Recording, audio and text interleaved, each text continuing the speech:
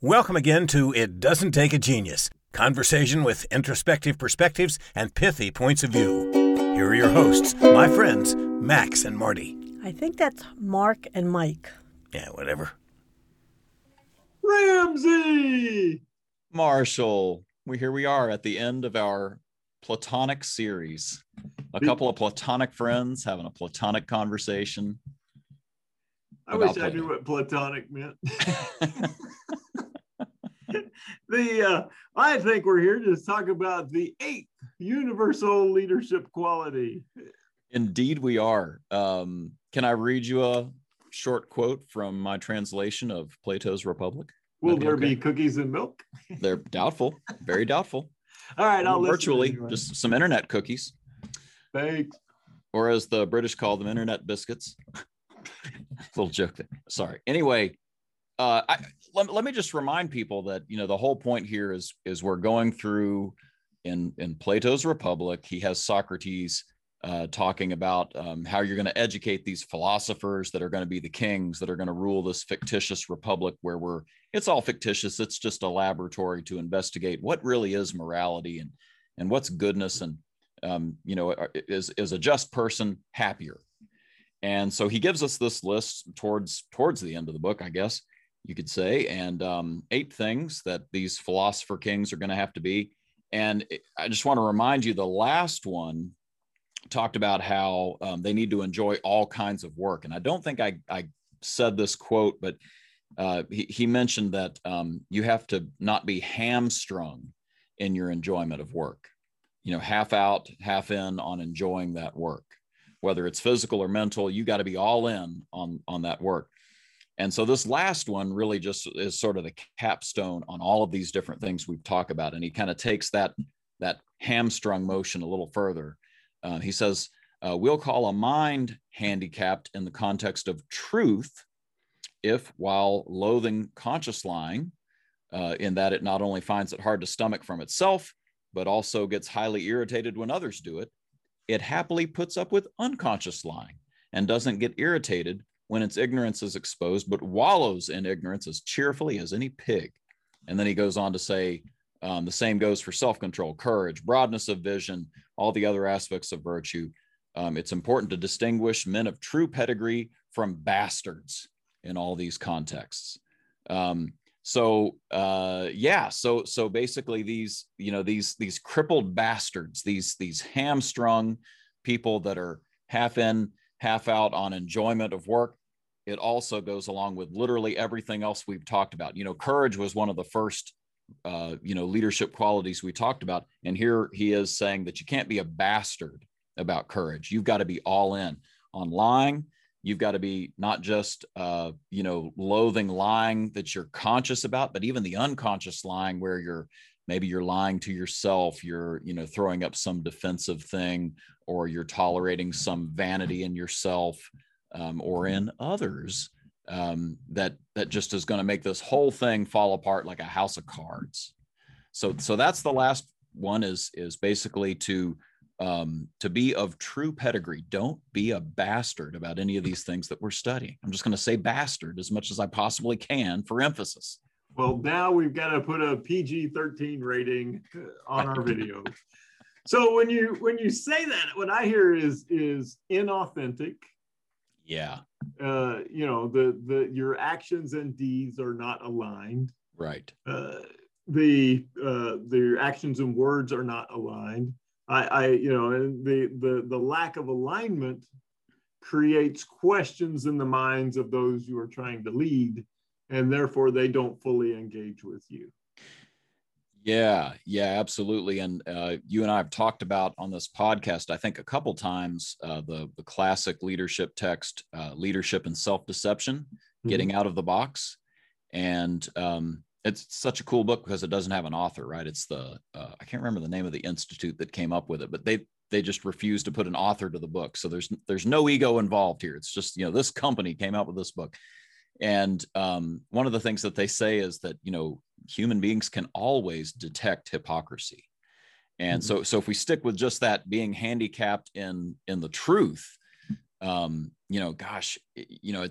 it's so quick for people to see through the actions to our true intentions, even if it's a little bit unconscious to us that those are our intentions, to be defensive and to put up a good front when we really don't know what we're talking about or something like that. There's a Bible verse from Jeremiah. The heart is deceitful above all things and desperately sick. Who can understand it? And I love that quote because it sort of leaves it open. Like, can you even understand your own heart? I would argue no. There are things about myself that I am just really wrong about. and the more I can be honest about that, the more quickly I'm able to, have success, be a good leader, be authentic enough with people that they follow, all the things that we kind of talk about in this podcast. Oh yeah, no, it makes perfect sense. Yeah, as you're talking, I'm thinking, yeah, I can't hear what you're saying because your deeds are too loud. Yeah. Yeah, your actions are so loud, I can't hear what you're saying. Right. And so that drowns it out. So, and we see this all the time, and you see it organizationally, right? The organization espouses a vision statement or a mission statement, and they're going to be family friendly and customer oriented, and then they demonstrate it, right? So no greater example in this modern day and age than you've been on hold for an hour with some company, and the recording says your call's important to us. No, it's not. If it was important, somebody would be talking to me.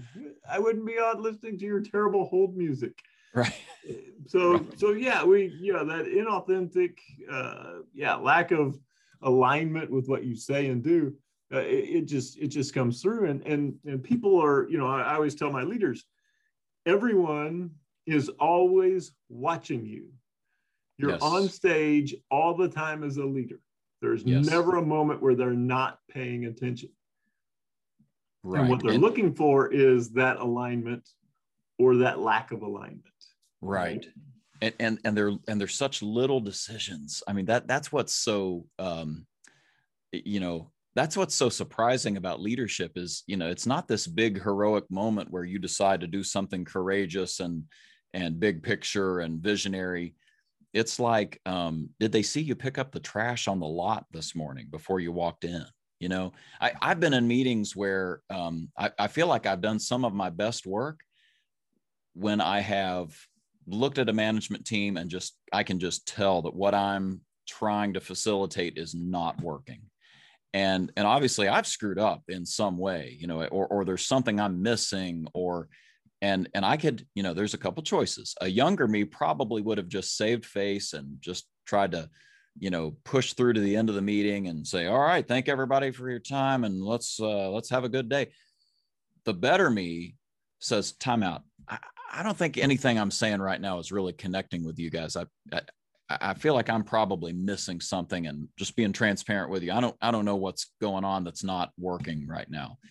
And when I do that, I've just been vulnerable. Now they have permission to be vulnerable, and somebody will eventually raise their hand and say, yeah, Mark, actually, here's what's really important for us, or here's what happened yesterday that you don't know about, or whatever it is. I didn't know, but it's that moment of, that was a small choice, right? Like, I'm about to look silly in this meeting possibly, but I can tell that what I'm doing, I can either fake it to the end, or I could get real with them right now and say, I don't know what's going on, but I can tell that my stuff isn't working.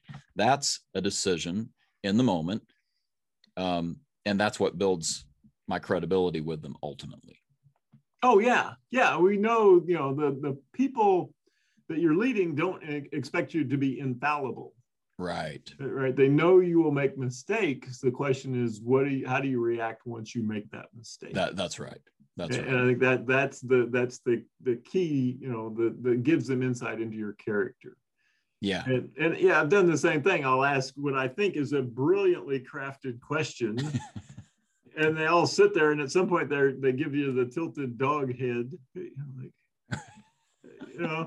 and then, you always, instead of assuming that the audience is not bright, I always figure, okay, this must be me. It has to be me. Yeah. Yeah. Just saying, that question didn't make any sense, did it?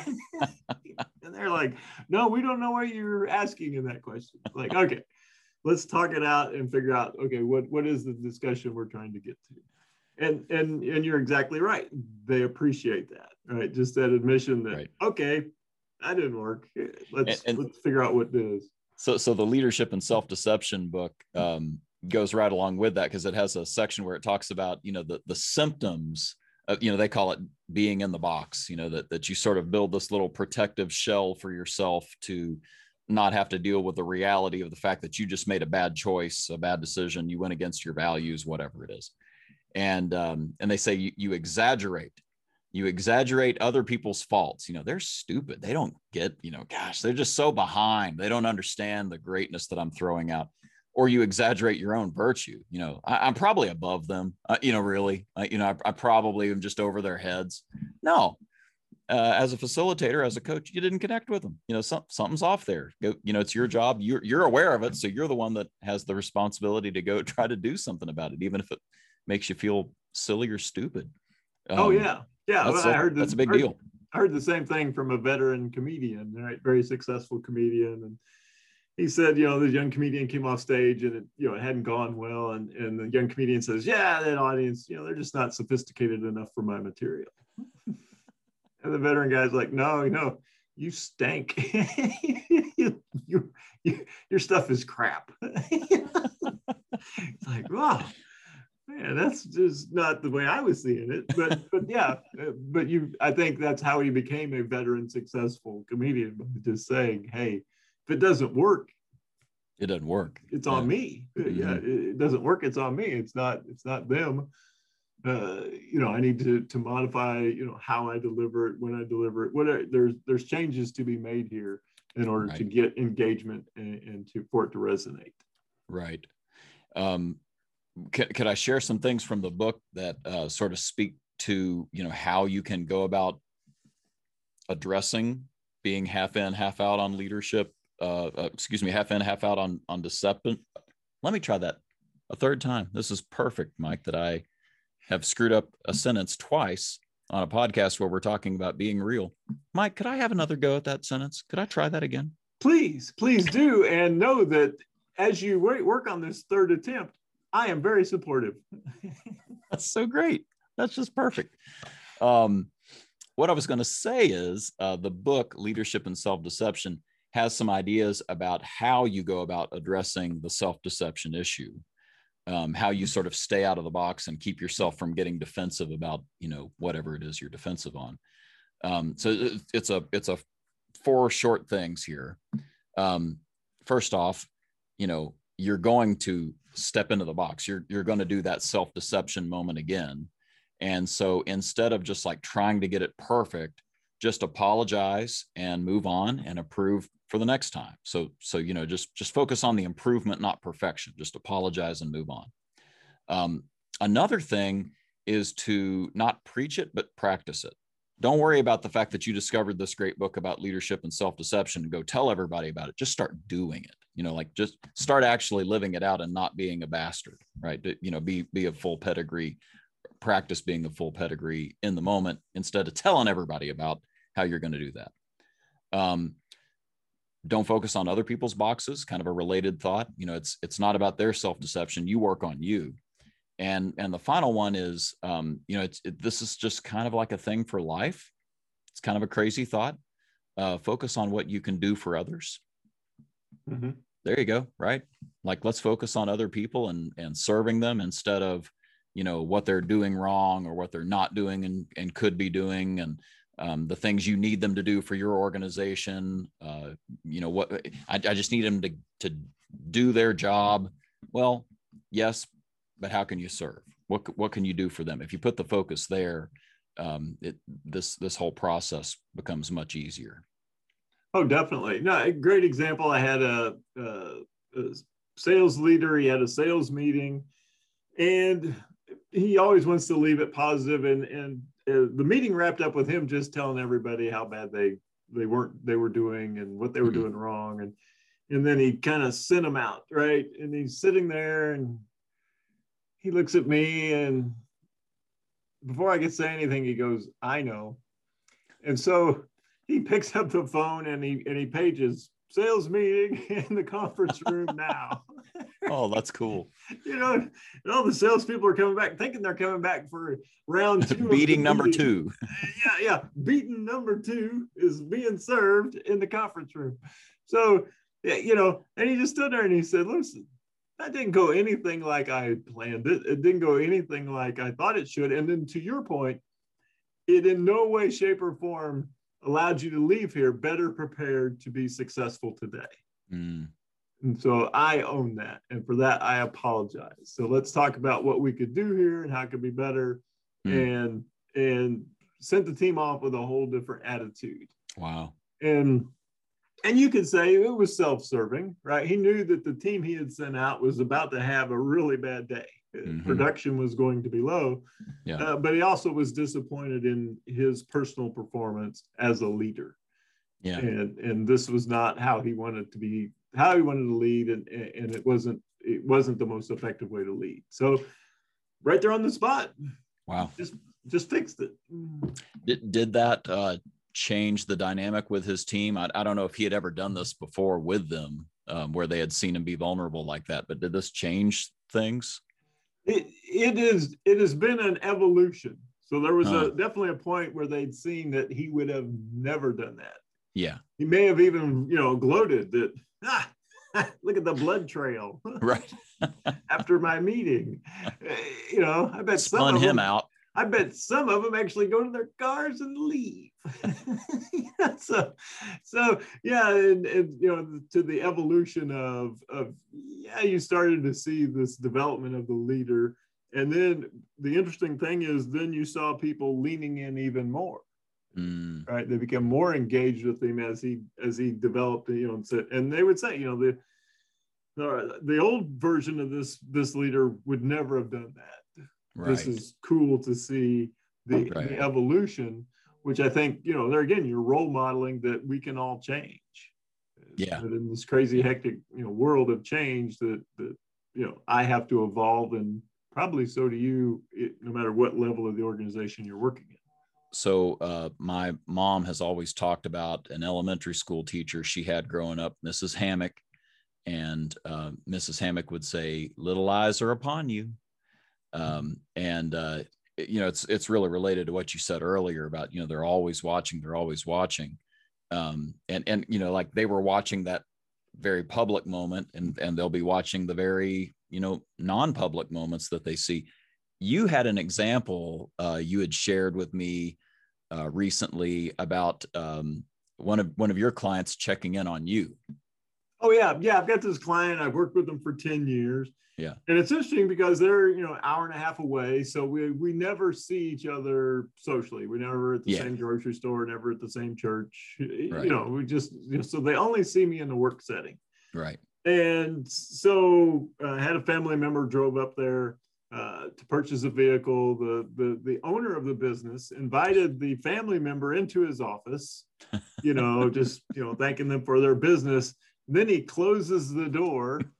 And he leans in and he goes, "Okay, what's Mike really like? You can tell me."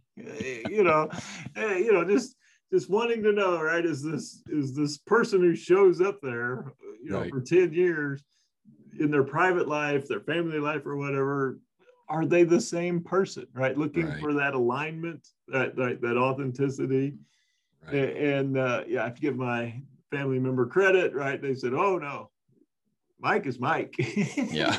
That's what you get. It's like that all the time, everywhere, and so, yeah, he felt pretty good about that. Funny thing is, he's never mentioned that conversation.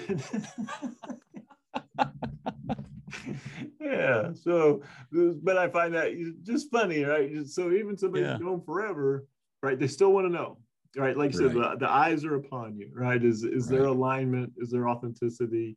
Do their deeds match their words? Yeah, this is going to be my ridiculous version of what you just said. I just I don't know, 10 or so years ago, I said, you know what? If I'm going to be on social media, I just want to be me. Some of my Sunday school teenage kids are friends with me. Some of my clients are friends with me. Family members, friends with me. I don't want to be different to any of these audiences. So I'm just going to play it straight the way I pretty much am. And I'm probably about 5 degrees to the left of goofy in real life more than I am on social media, which is going to come as maybe a shock to some people, but I just sort of let it roll, right? Well, a couple weeks ago, a friend from college dug up some pictures of me doing I don't know how to describe this, Mike, but it was a synchronized dance with another man. It involved me riding him like a bull and several other, and there are just all these snapshots of these various, it was a joke that got out of hand. And then people started asking for it when we'd go to parties, and there are a lot of pictures. There are also a couple videos, which by the grace of God have not shown up on YouTube, but I have all these pictures now that I'm tagged in. And so, there's a part of me that's like, oh boy, what do I do here? And then I was like, let it ride. That was me. That really happened. Guess what? Every one of my clients has wanted to talk about for the last, couple weeks. Hey, I saw the pictures of you. That was a riot. It's like now they know more about the real Mark, right? Mm-hmm. And they're happy to know more about the real Mark, right? I mean, I guess it would be different if I had pictures of me with Nazi paraphernalia, but it's just, it's me. It's just me. Oh, so yeah. Turns out people like authenticity. Yeah. And we've all done silly stuff in our youth. Right. And don't think that your pun, I let it ride, snuck past me. Oh yeah, no, it didn't. And if there was ever a moment where we've never in the history of these podcasts, over a year of them, we've never edited one. Right. But I think if we could insert at a key moment here one of those pictures so that we can get the true example of what you're talking about, fully picture it, I think that would be a great time for some editing. So, since you're in charge of editing, we'll see how that goes. Yeah, I'll get to work on that. Sure. See ya. All right. So yeah, be true to yourself, be true to your team. And so any last thoughts as you think about the 8 universal leadership qualities from the Republic? Yeah, I think courage still just comes back again and again to me. Like, a lot of this is about being intentional and wanting to do this and having the tenacity, the sort of the force of will to keep going with this thing that you're being intentional about developing about yourself. But courage is the other side of that coin to me. It's not going to go well. And he, I read this, he makes a point of saying you can't be a bastard about courage. You have to be all in on that virtue for this to work out. And what I didn't read is that he goes on to basically say, this is why philosophers have a bad name. In his day and age, they were even getting made fun of. We make fun of them too, for being, pie in the sky, egghead types. But, his concern was, they don't take us seriously because we don't practice what we preach here. Mm-hmm. And so, he's talking about leaders. That's basically really, really what he meant by philosopher, or the lovers of wisdom who perceive truth and can, bring harmony to a community. It's not going to happen unless you have the courage to go try this, mess up, keep going. Have the courage to show your heart that you're trying something. Courage is to me the other side of the coin of this intentionality, willpower that we're working at. So I think that's it for me. Anything for you? Well, I think that's what makes this list so great is I think all our listeners, both of them, will gravitate towards a different quality. Yeah.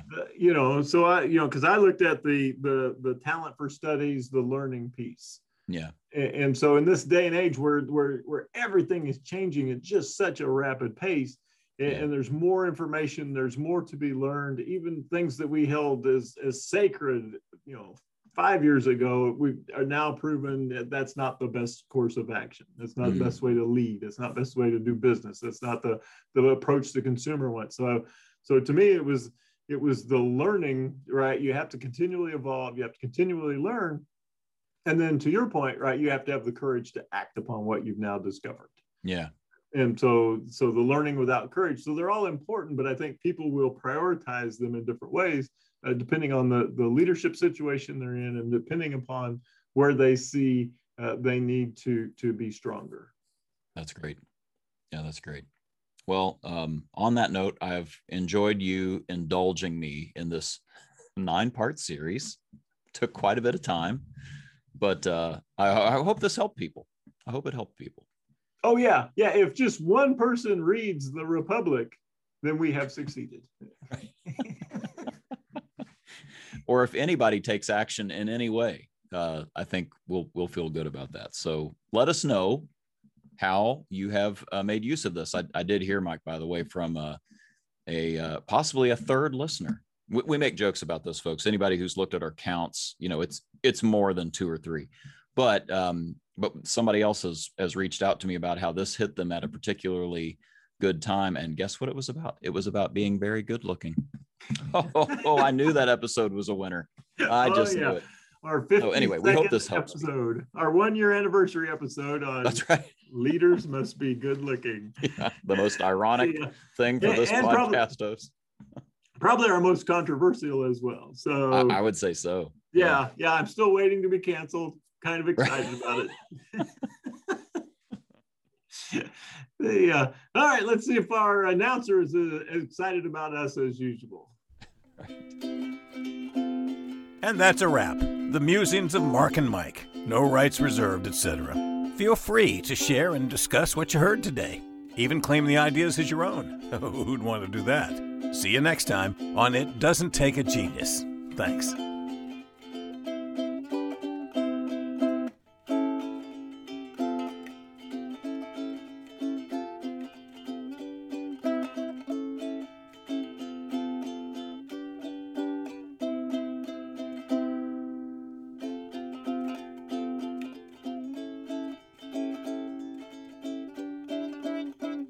That's good enough.